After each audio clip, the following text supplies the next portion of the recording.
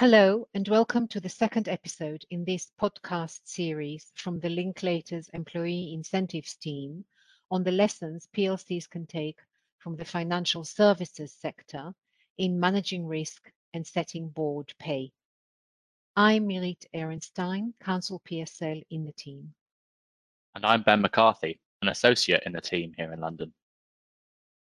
In this episode, we're going to look at how an increasing focus of how regulatory regimes are applied in practice relates to risk adjustment. And this is likely to spill over into the PLC sphere. This really is the single most important principle that underlies the FS pay regimes. Within just one of the codes implementing the CRD 4 and 5 regimes in the UK, in the chapter on bank remuneration policies, the word risk appears around 70 times. To quote that code, the aim of the remuneration code is to ensure that firms have risk-focused remuneration policies which are consistent with and promote effective risk management and do not expose them to excessive risk. That focus on risk adjustment is very obvious in the financial services sector. After all, the political impetus to regulate FS sector pay came out of the perceived excess risk taking that led to the global financial crisis. Exactly right, Ben. Risk here can mean financial type risks. So there is a clear focus on the extent to which the performance criteria used to determine bonus awards take into account risk. In the FCA handbook, they say, and I'm quoting, that aligning variable awards to sustainable financial performance requires firms to make appropriate adjustments to take account of the potential for future unexpected losses. Performance measures commonly used, such as earnings per share, total shareholder return, and return on equity, are not suitably adjusted for longer-term risk factors and have a tendency to incentivize highly leveraged activities. So, Ben, this says that the popular EPS, TSR, return on equity performance measures can lead to increased risk. And Marie, that's obviously interesting in view of the most common PLC LTIP performance conditions.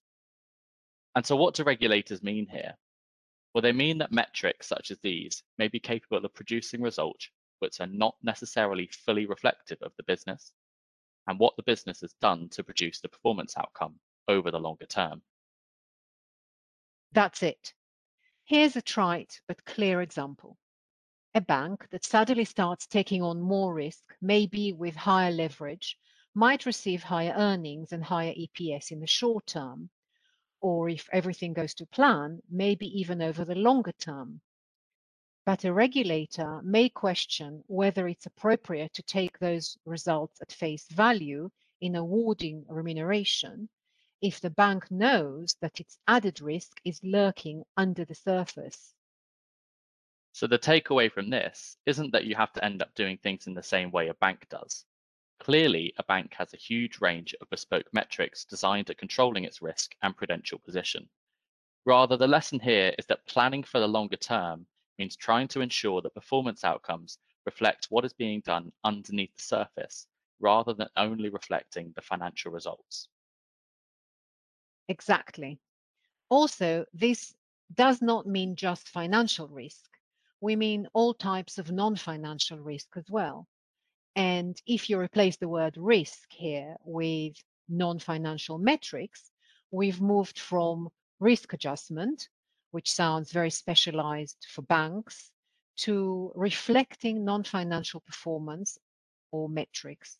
That sounds like a real hot topic for investors and is a focus for the government in today's PLC world, for example, with ESG factors. Thanks, Marit. So, what is risk adjustment of remuneration? And it is done through several tools. Deferral and holding periods are intended to mitigate risky conduct. They do this by telling participants that they are going to feel the impact of such decisions through the share price over the longer term. That linkage to share price is referred to as implicit risk adjustment. But that's not always enough. And so we get to ex post risk adjustment. This just means malice and clawback. it's how we can adjust remuneration outcomes after they have happened for risk. That is, assuming we have the proper powers, which is something we covered in episode 3 in our first podcast series on the Corporate Governance Code's impacts on pay. We're going to look at a few more aspects of these in more detail in the next few episodes. So moving away from that, I want to mention 2 more risk adjustment tools used in the financial services sector. The first is an accrual period. That's really another name for a performance period. The idea from the European Banking Authority is that the longer the period over which performance is measured, the more this smooths risk in the interim. The second risk adjustment tool is what's called the balanced scorecard approach, which is common in bonuses. But what about LTIPs? Yes, so can you risk adjust an LTIP? And I think the lessons in relation to risk adjustment are also very relevant for considering non-financial metrics. What we are asking is whether we can operate an LTIP that takes into account more than just financial metrics. And Ben, this brings us to the balanced scorecard approach. This takes into account a range of metrics, including non-financial metrics, another hot topic for PLCs. This is set out in the FRC board guidance, which accompanies the Corporate Governance Code.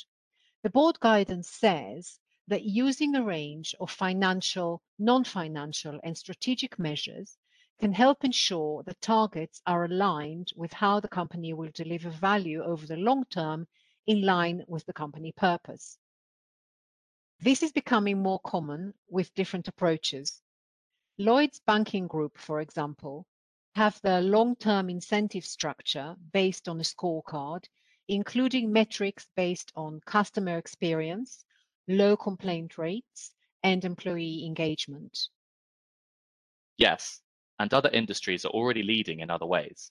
The mining and oil companies have used safety as key metrics, including in remuneration plans, for some time. Of course, we also now have an increasing focus on other ESG metrics. According to the PwC London Business School report, which we discussed in episode 4 on ESG and pay in the context of corporate governance in our first podcast series, 19% of FTSE 100 companies have ESG measures in their LTIPs, with the most common being environmental. These are measures focusing on decarbonisation and energy transmission. The average weighting of those measures is 16%. And these measures you've just mentioned, Marie, are all attempts to risk adjust LTIPs via performance measures, but it's clear there's a long way to go. To continue listening, click onto the next episode in this podcast series, where we'll cover the use of restricted shares and overriding formulaic outcomes as alternative methods of risk adjustment, as well as participants' likely reactions. In the meantime, please do get in touch if you'd like to discuss any of the topics we've spoken about today in greater detail. Thank you, Ben.